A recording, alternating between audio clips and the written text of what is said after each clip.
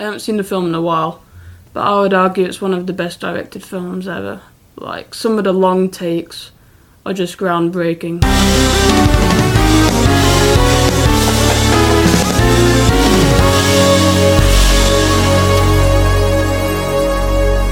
So, welcome to a long-awaited film episode with Mr. Patrick Burton, who needs no introduction.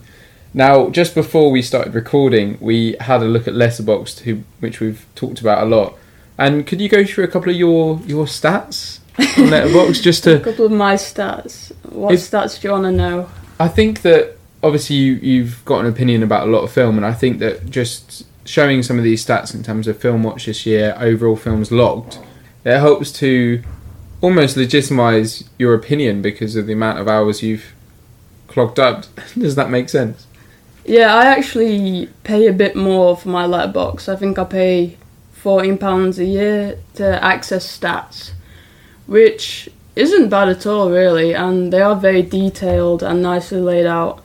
So if you're interested in that sort of stuff, it's a nice little add-on with Letterboxd, and it helps support the service.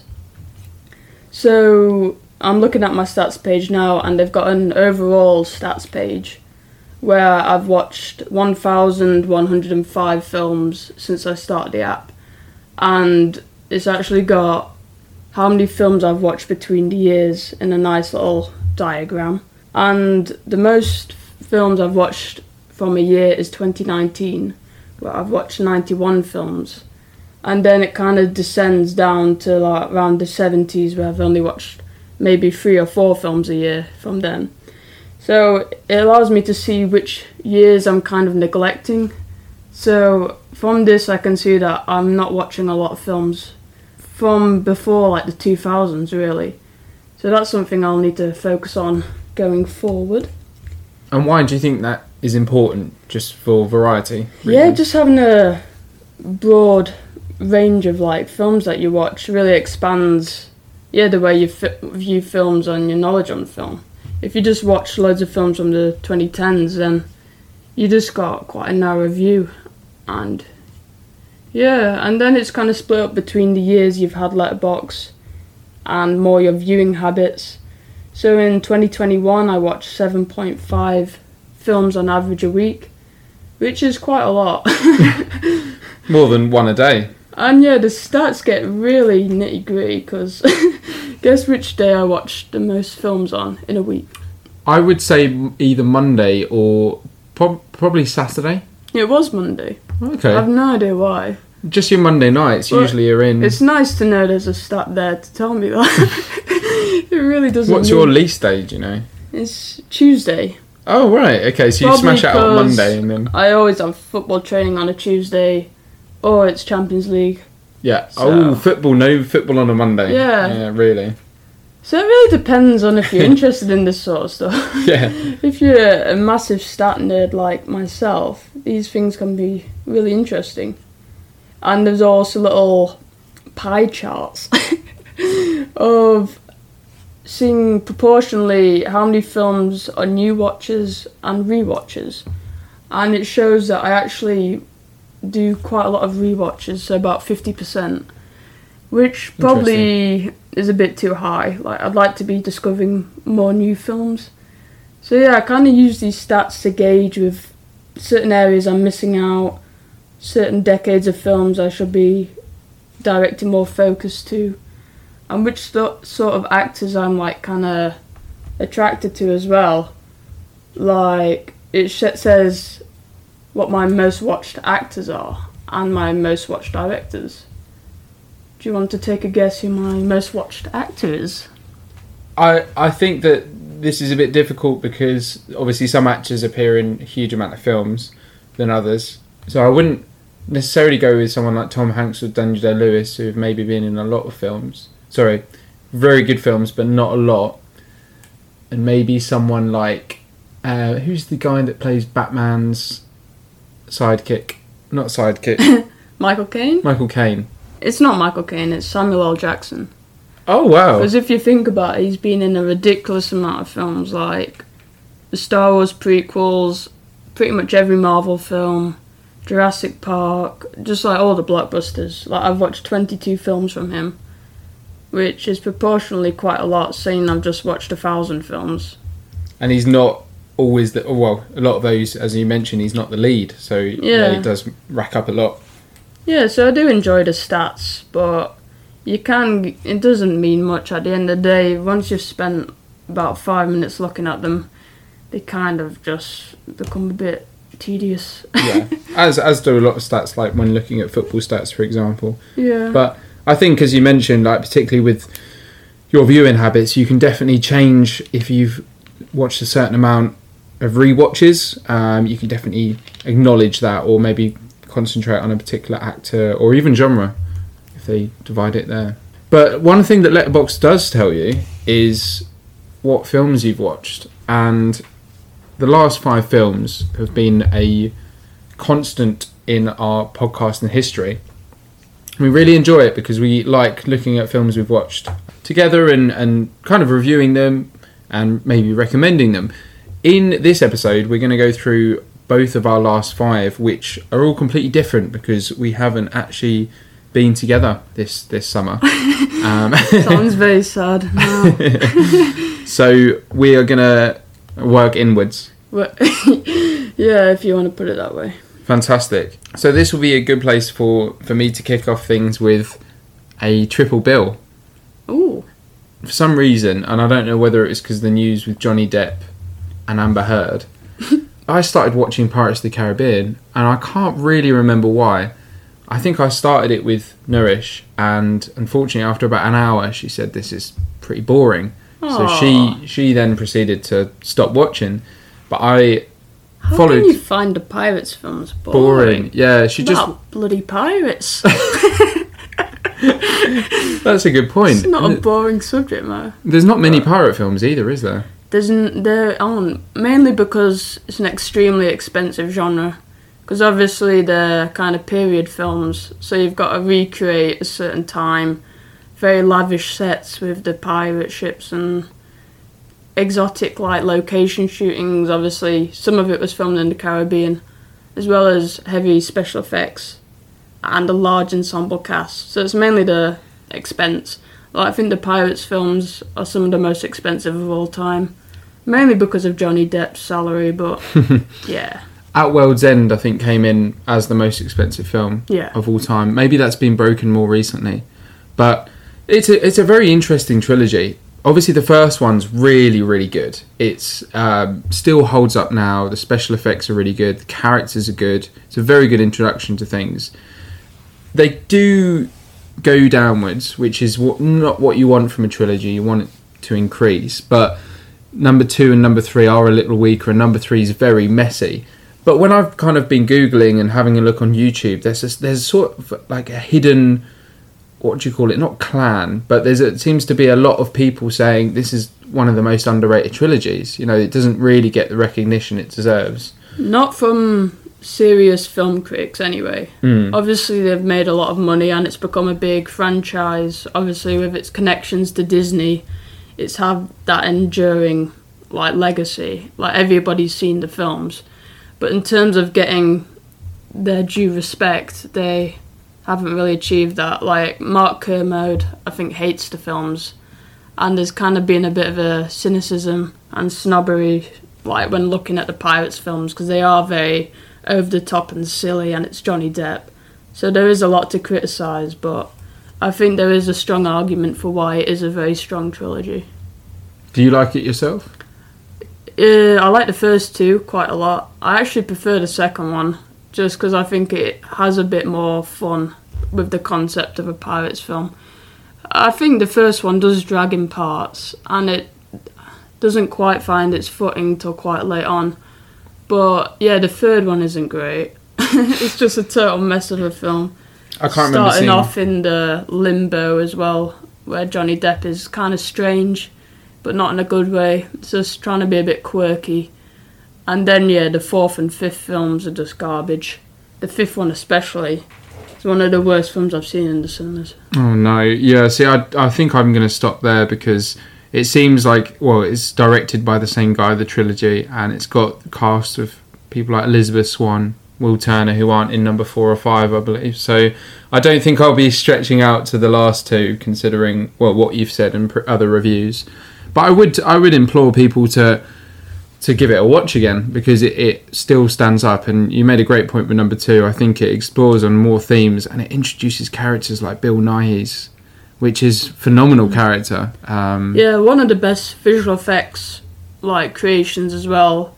Davy Jones, yes, absolutely phenomenal CGI with all the tentacles squirming about. It just looks amazing, still to this day. Definitely, and it still stands up now. Yeah. So that was my triple bill. I think could definitely speak more about it, but we could leave that to kind of sci-fi action episode that we've got hopefully planned for the future.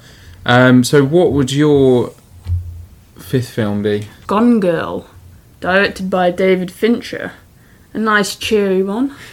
One that I've liked for a long time now. I think I first watched it on a plane when I was 13, which was maybe a bit before my time. It was very disturbing to watch when I was 13, but it's kind of left an impact in my brain since then. I really love the film, and I love most of David Fincher's work. It's very psychological and very deep and layered. The more times you watch it, the more you get to unpack these characters. If you don't know about it, basically Ben Affleck's wife disappears one morning, and he has no idea where she's gone. And there's kind of a bit of mystery surrounding their marriage as well. Maybe it's deteriorated throughout the years, and he becomes a murder suspect eventually because there's a lot of clues and pointers to him being the murderer. And basically, as it unravels throughout, you discover there's a lot more to this mystery, and that the wife might actually be a psychopath who's trying to destroy the life of this husband. And it's a fascinating film, and it really creeps under your skin. Definitely. It was originally based off a book. I haven't read the book, but the book's pretty good. I actually think it's a good example of a film that I think is done quite well with the adaptation of a book, because I'm very critical about that. But I particularly enjoyed some of the twists and turns in the film, and the performances were actually really good, weren't they? Rosamund Pike as what's she called, Amazing Amy. That's she's phenomenal. She kind of plays it with this kind of really creepy edge, where she's very she's a gorgeous woman, and from the surface she's she's the victim here. But as you work your way along the film, you realise she probably is controlling all of this. She's like the puppet master. And there's a lot to her character that's very fascinating. And it's a very disturbing film. Looks gorgeous. As with most of David Fincher's work, it's very technically competent. His films always look, sound gorgeous and extremely well edited. Great score by Trent Reznor as well. What else has he done? Trent Reznor. He did Soul, Social Network, Contagion. Often has a very glitchy techno score with Atticus Ross. Really great score. Interesting. Yeah. The next film I've got down is Children of Men. Ooh. Which was that was a ride. I thoroughly enjoyed it, actually. It's another creepy one. Very bleak. Very bleak. It basically, you're transported into a world in the future. It's a world where nobody can give birth. And at that moment, the first 5... What year is it? 2027. 2027. So, very close. 5 years away. The film was made in 2004, I believe. 2006. Yeah. And you're transported in a world, no one can give birth, and the youngest person, who I think is around 16, was actually killed. So it causes a lot of... You see it on the news, it's a lot of sadness. Anyway, our lead character then kind of gets a real shock, and I won't spoil it, but it kind of follows him. But at the same time, I actually watched a YouTube video on this. It's constantly, the way it's directed is you're seeing it through his lens, but then it cuts away from him, and can't remember what the word for this type of filmmaking is called, but you cut away from the central character to see things that he's not necessarily seeing as well. Yeah. So you get to see more of the world, and it's a very shocking film. And it's a brilliant one where it's like Greenland, where it explores what humans do under certain scenarios and how we it's a desperate situation, really. Mm. Like, the product of their behaviour, like, you can't blame their behaviour necessarily. Like, even the more questionable characters that are doing quite dark things, it feels believable within the world, because everything is so bleak and horrible that people are just scrambling to make sense of it all. And yeah, there's a lot of conflict. I haven't seen the film in a while, but I would argue it's one of the best directed films ever. Like, some of the long takes are just groundbreaking. I think there's a very famous one that you can find on YouTube, where some characters are driving in a car through the forest, and then they're suddenly ambushed by a pack of, like, I don't know, like a mob, and the camera follows this whole event, and they basically rigged the car with about 6 different cameras to capture it all. And it's absolutely masterful filmmaking. Like, the film is just littered with great long takes. It's just gorgeous. Yeah, same director as a very famous Harry Potter and the Prisoner of Azkaban, which a lot of people cite as their favourite. Yeah, it's the best. And that's got a really interesting filming style to it, so you can see why. Alfonso Cuarón is just a master. Like, he made Roma as well. Like, some of the best looking films of all time. Definitely. I actually gave it a bit of a lower score. Well, 8 out of 10, which is still high.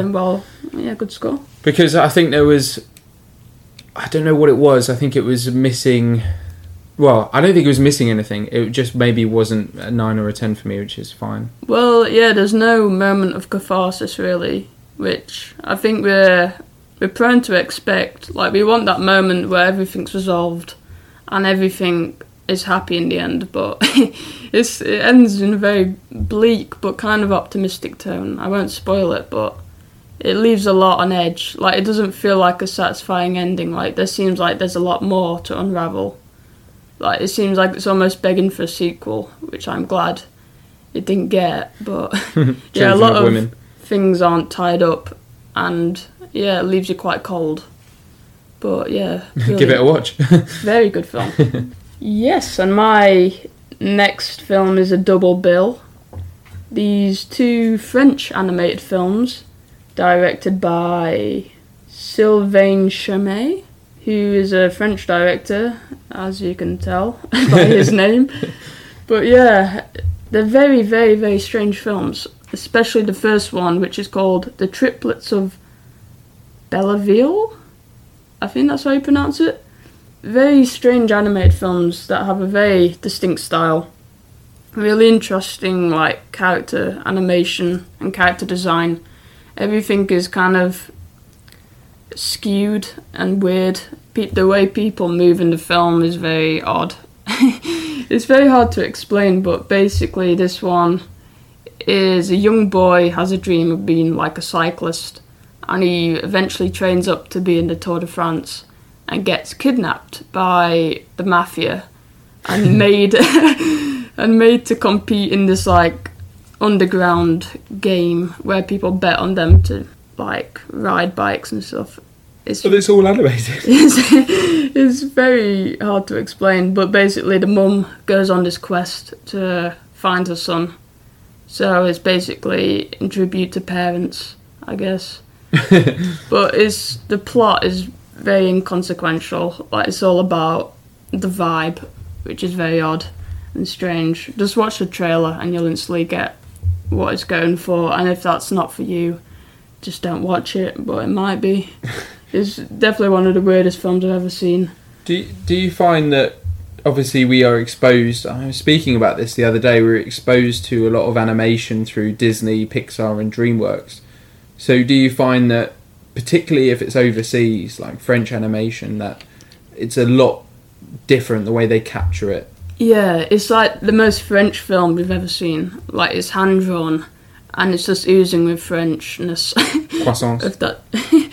Well, it's just kind of very arty and pretentious. This might sound a bit racist, I don't know. But it's like surrounding the Tour de France as well. Like, it can't get any more French. Like, the character designs, and it's just very French as well.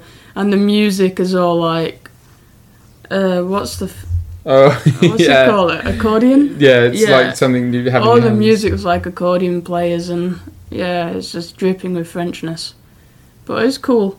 The second film he's directed isn't as weird. It's called The Illusionist. Not quite as good, but a little more accessible. Basically follows a French magician who isn't very successful and can't really get a job performing anywhere. So moves to Scotland, where he hopefully can find a job, but again, he isn't really met with any need for magicians. It's basically showing how circus performers and performers in that nature have basically become outdated. Like, everyone's just into music and film now, and nobody's interested in what he has to offer. So it's basically following him just struggling in Scotland, meets a young girl and forms a connection with her.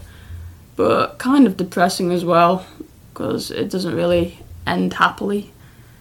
But yeah, slightly more accessible, still nicely animated, not quite as good. Don't have much to say about it, really. Fair enough. So if you would recommend either, it would be the former.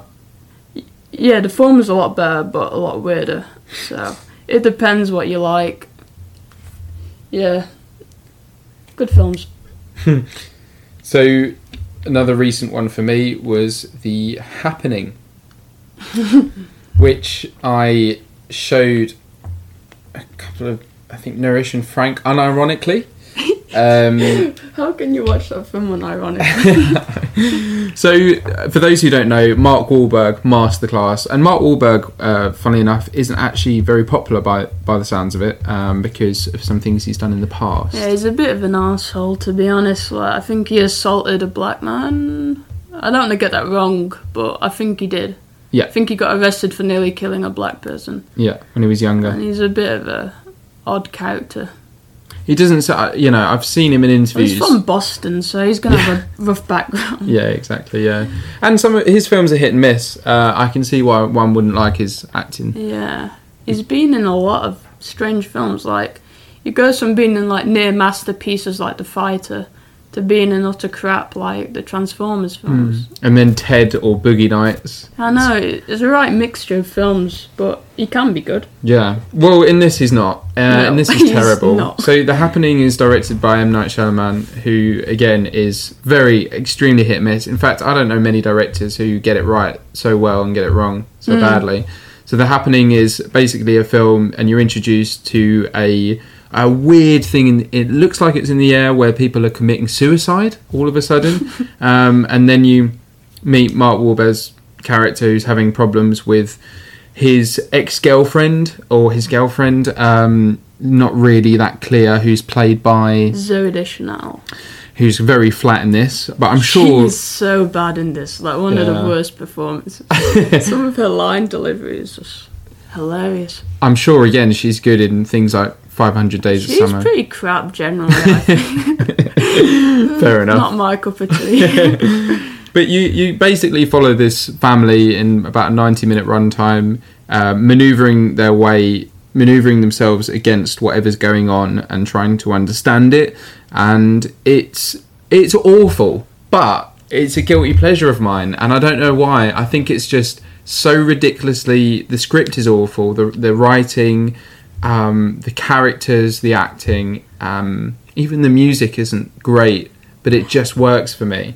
Yeah. And I think I would advise one to go watch it just based off the ridiculousness of the plot, of the way it ends.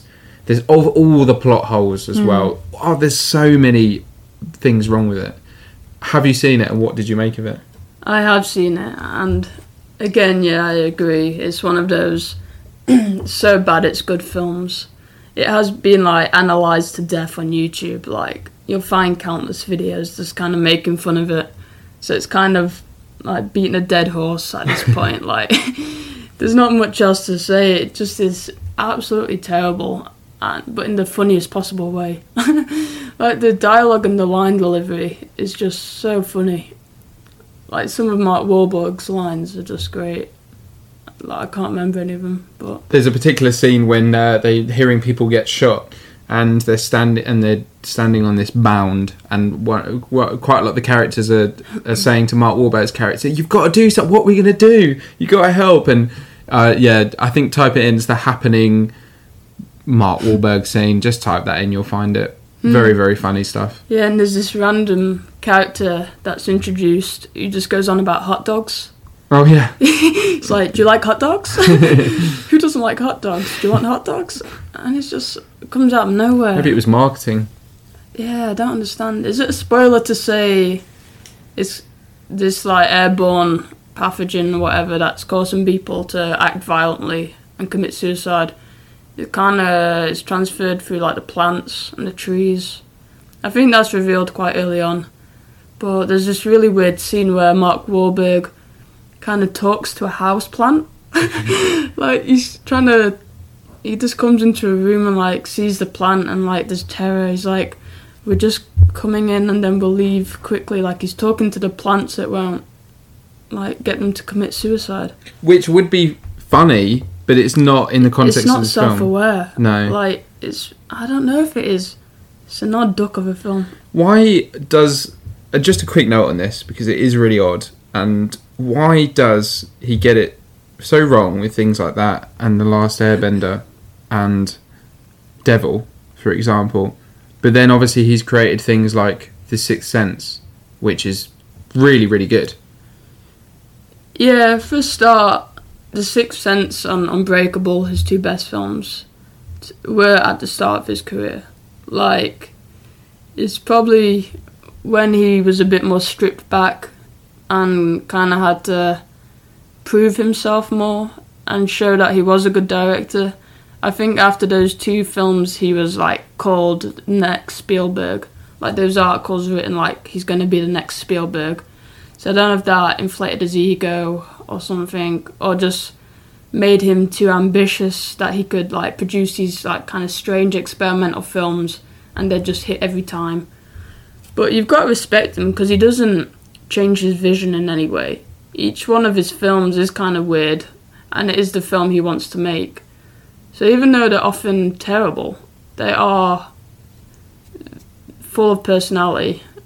Yeah, like for example Old, which came out I think last year, and it was incredibly weird. The idea that people age very, very fast on a beach is a great idea. I don't think it was executed that well, but you're right, it's very interesting. Yeah, I think there's always something to take away from his films. And aside from The Last Airbender, he always tries to make original films and has struggled to do so in recent years, to the point where he has mortgaged his house off, has funded the films himself. Like, he's a man with passion and he wants to make these films and tries to make original content, so you've got to respect him in that way. Like, he's not a hack like Michael Bay just pumping out Transformers films. Like, he cares deeply about the film industry. You're really not a fan of Michael Bay. Nah. But even though I have to say M. Night Shyamalan is pretty terrible, mostly. Okay, my next film, Inside Man, was pretty forgettable. It's a heist film with Denzel Washington and Clive Owen. Clive Owen was in Children of Men as well. Directed by Spike Lee.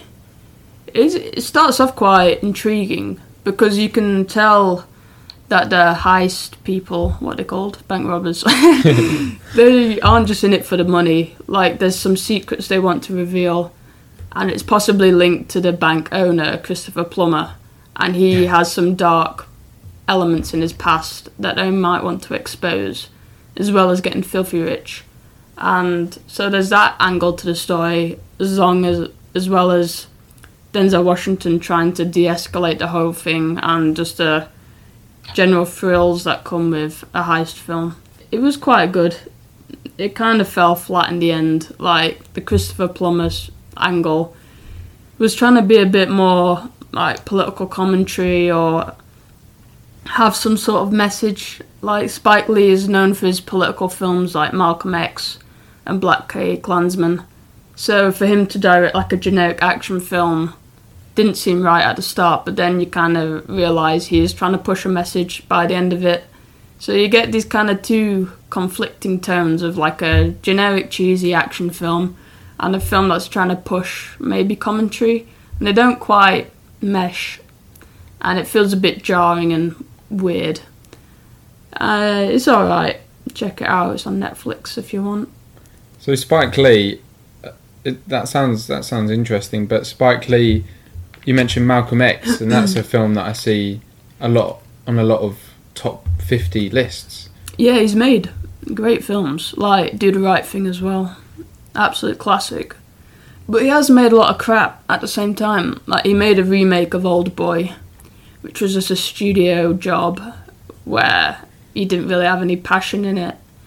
So, yeah, it falls more into the Old Boy category than the good films, where it's just kind of a bit generic, but at the same time he's trying to work within a studio system and push his message. And neither thing really comes to much. But yeah, Denzel Washington's great as always. He's a lot of fun. What's his best film, do you think, Denzel Washington?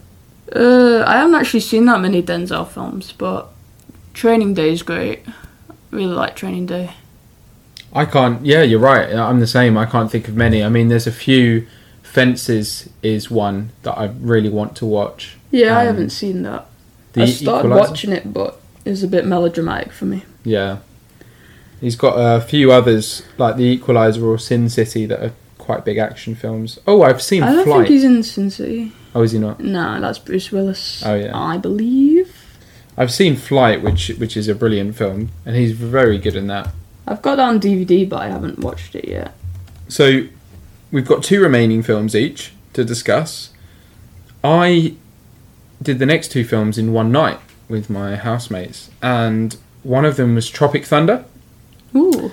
And I'd heard about this film for many years. I'm quite a big comedy fan, particularly around that era where I felt comedy was at its prime. I think about 2006, 2012, there was a lot of Seth Rogen films. There was things like Bridesmaids, In-Betweeners movie had come out around then.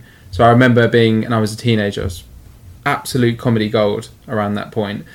And I'd missed Tropic Thunder for some reason. So I revisited. So I watched it, and yeah, it was good. I was a little disappointed, I have to say. Maybe if I watched it back then, it would have been better.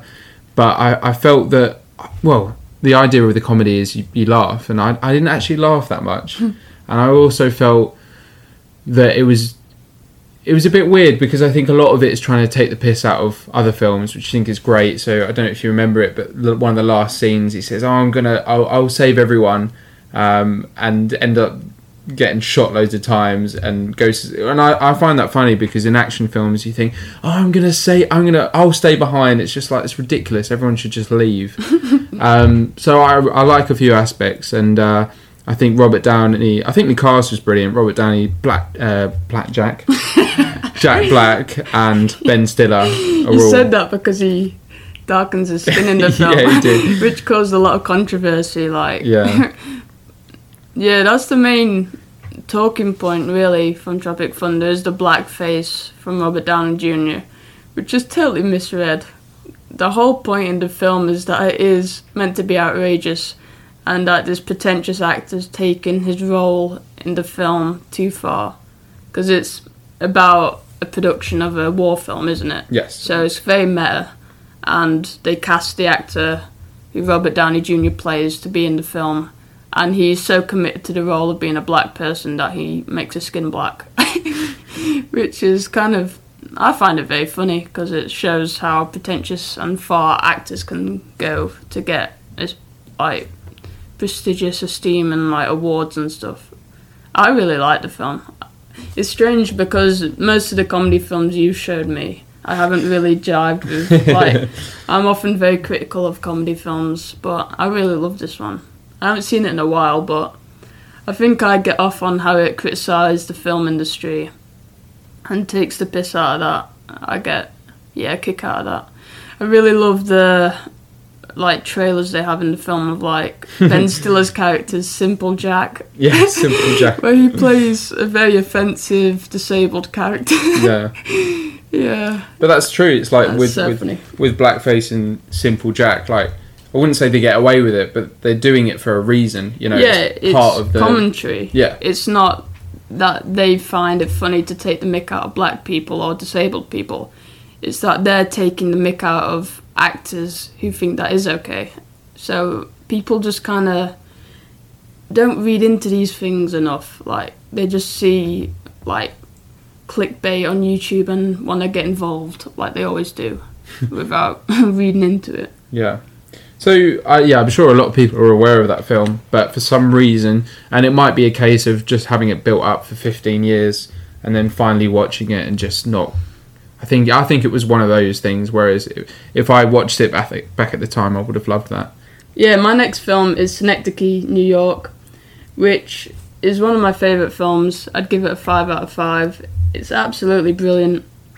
Directed by Charlie Kaufman, who is an excellent screenwriter, who's written Eternal Sunshine of the Spotless Mind, Being John Malkovich, adaptation. One of the best screenwriters of all time. Starring Philip Seymour Hoffman. To describe the plot would be very hard. I'll just read the bio here. A theatre director struggles with his work and the women in his life as he attempts to create a life-size replica of New York inside a warehouse as part of his new play. It basically tackles a lot of existential themes surrounding death and your purpose in life and how time slips away. Very scary themes. It's a very depressing film and didn't put me in a very good headspace after I'd watched it. But it's absolutely brilliant. The way it tackles its themes is very abstract, and people often go on about how life seems to slip away and you kind of lose track of time and years kind of speed away really fast. And the film explores this by kind of cutting between scenes in a very jarring way where you don't know how much time has passed. So suddenly he finds himself in a different location and he thinks it's been a week when actually other characters say it's been a year. So it kind of messes around with time in a very scary way where it feels very relatable. Where I can think of times in my life where I think something's just been a couple of months when it's actually been 9 months, where you're holy shit, time's really sped away.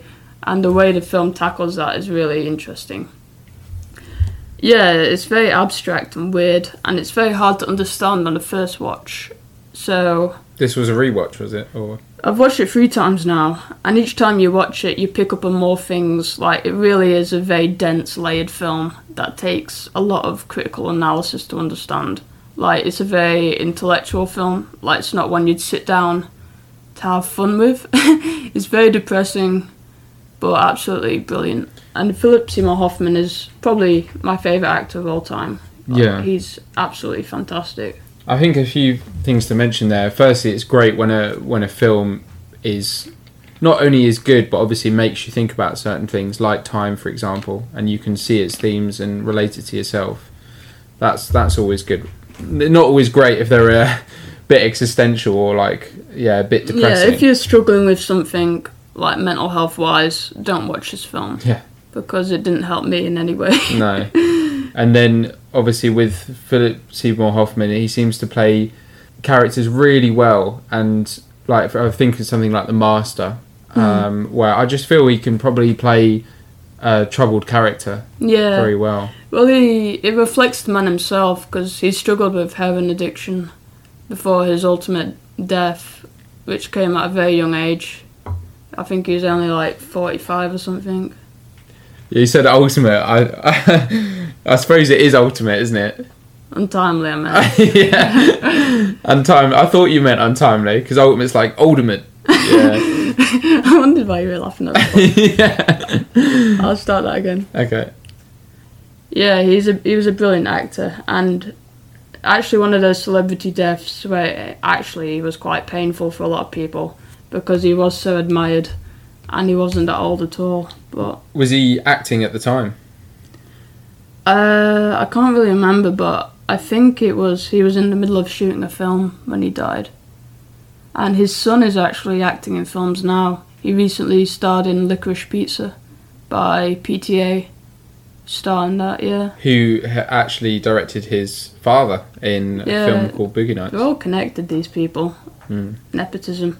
But, yeah, whatever. It's a great film. But watch it with caution. If you feel like you're in a good headspace, go for it.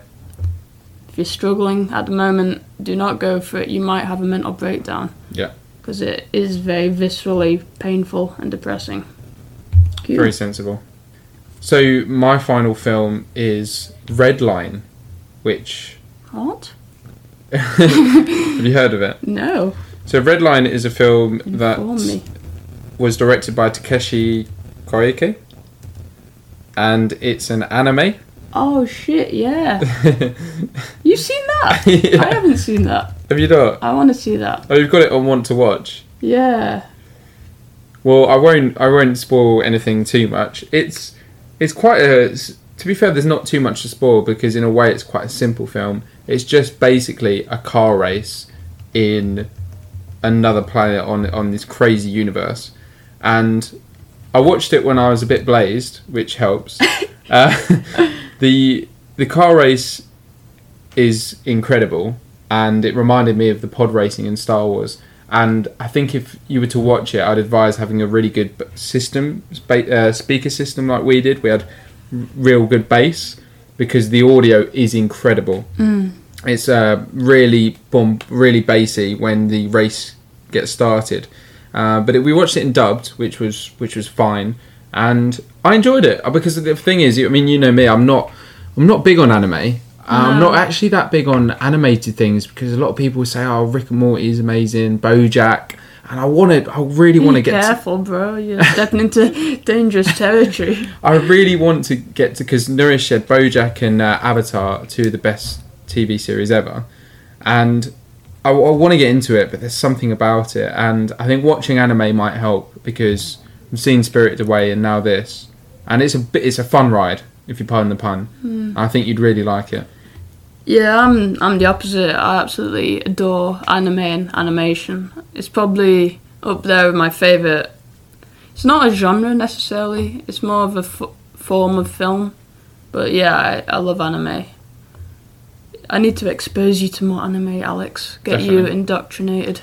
Yeah, definitely. Well, I need to show you Redline, mate. I do. You're one step ahead of me. You were very surprised then when I was. It's a bit rogue, but yeah, housemate suggested it and we stuck it on. So the Redline and Tropic Thunder made a very good Where film. did you watch it?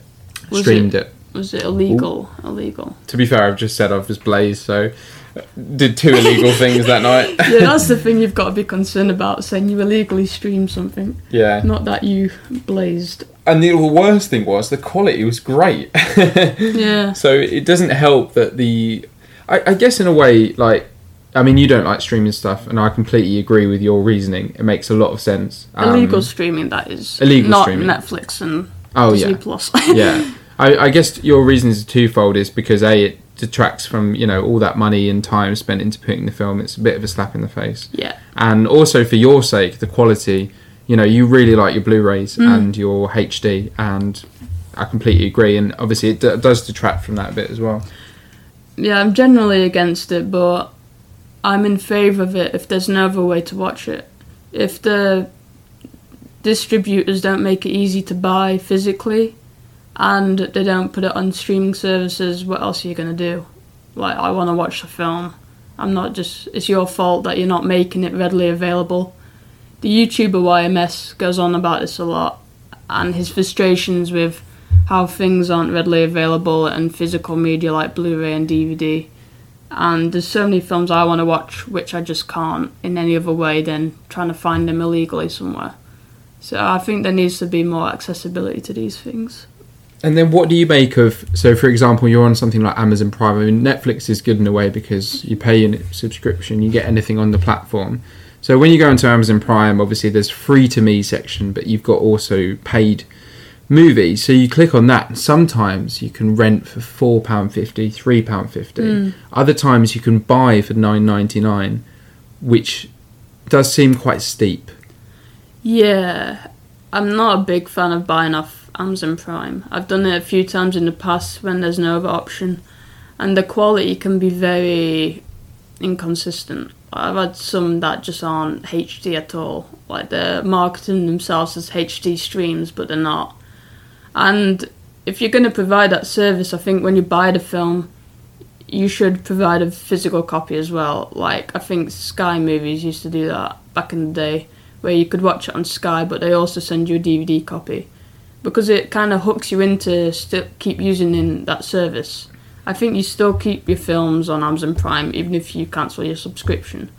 But it just means that you keep clicking on Amazon to, like, access those films, and then, accessing the other features and, services they have. So I'm not a big fan. Yeah, and a lot of these films, I mean, I've seen it for myself. They're a lot cheaper. They're £3-4 physical copy, Blu-ray at CEX. So I think, I prefer things like Disney and Netflix, where you pay the subscription and you get what's included, despite the fact that their prices are going up. But luckily, I don't really have to pay. Thanks, family and friends, who I'm logged into their devices. Yes, sir. That's what families are for. Free movies. Yes. Your final film? My final film that I watched last night is The Cabin in the Woods. Nice. Which is pretty good. It is. I've watched it quite a few times now. I'm on a bit of a stage of rewatching too many films, which happens when I'm not going through my best moment mentally. But it does mean I have to get back on track to discovering new films. But this was fun. Kind of satire of horror films, because from the way it's marketed and the initial description and the poster, you kind of think, oh, it's just going to be another teen horror film where they get attacked in the woods. It's like very generic and boring, whatever. Even the title kind of is the most generic title you could think of. But very soon on, you realise it's not going to be like that. And the generic plot line is basically a way of exploring other areas. So you start off the film in this kind of corporate world where you meet two kind of smartly dressed characters going through into like these control rooms, and instantly like, why are we starting here? Like, this doesn't seem very fitting for a horror film. And then you move on to the teens as they go and stay in the cabin in the woods, and it seems very generic and boring. And you realise that all of this is a big setup by this corporate team, and the events that come on are going to be like puppeteered by this group of people. It's very hard to explain. I'm trying my best. It had a very, you don't want to spoil it too much, I guess, because it had a very good twist. Yeah, basically, it's not what it seems on the surface. And how everything you see in the film is going to be manipulated in some way to service something else, to stop a bigger threat from happening, basically. So that these characters need to die. And it's essential for the future of humanity that they do die. That's the best way I can describe it without spoiling it. Definitely. But it's beautiful because it works in two ways. And as a generic horror film, like the events that happen in the woods where it's very gory and there's a lot of thrills, like the generic side to it is still very good. Like, it's better than most horror films. But then on top of that, it has all this satire and commentary on the horror tropes and stereotypes on top of that, and all the reveals. So you get two sides to it, which is very interesting. Very good screenplay by Joss Whedon and Drew Goddard. Yeah, it's a good film. I think that's a good point. In terms of horror films, I think of horror films, and maybe comedy films are similar, where you just see so many of the same tropes. Maybe particularly in the 80s, 90s, things like I Know What You Did Last Summer, all these types of films that were very much based on someone invading your house that you didn't know or something.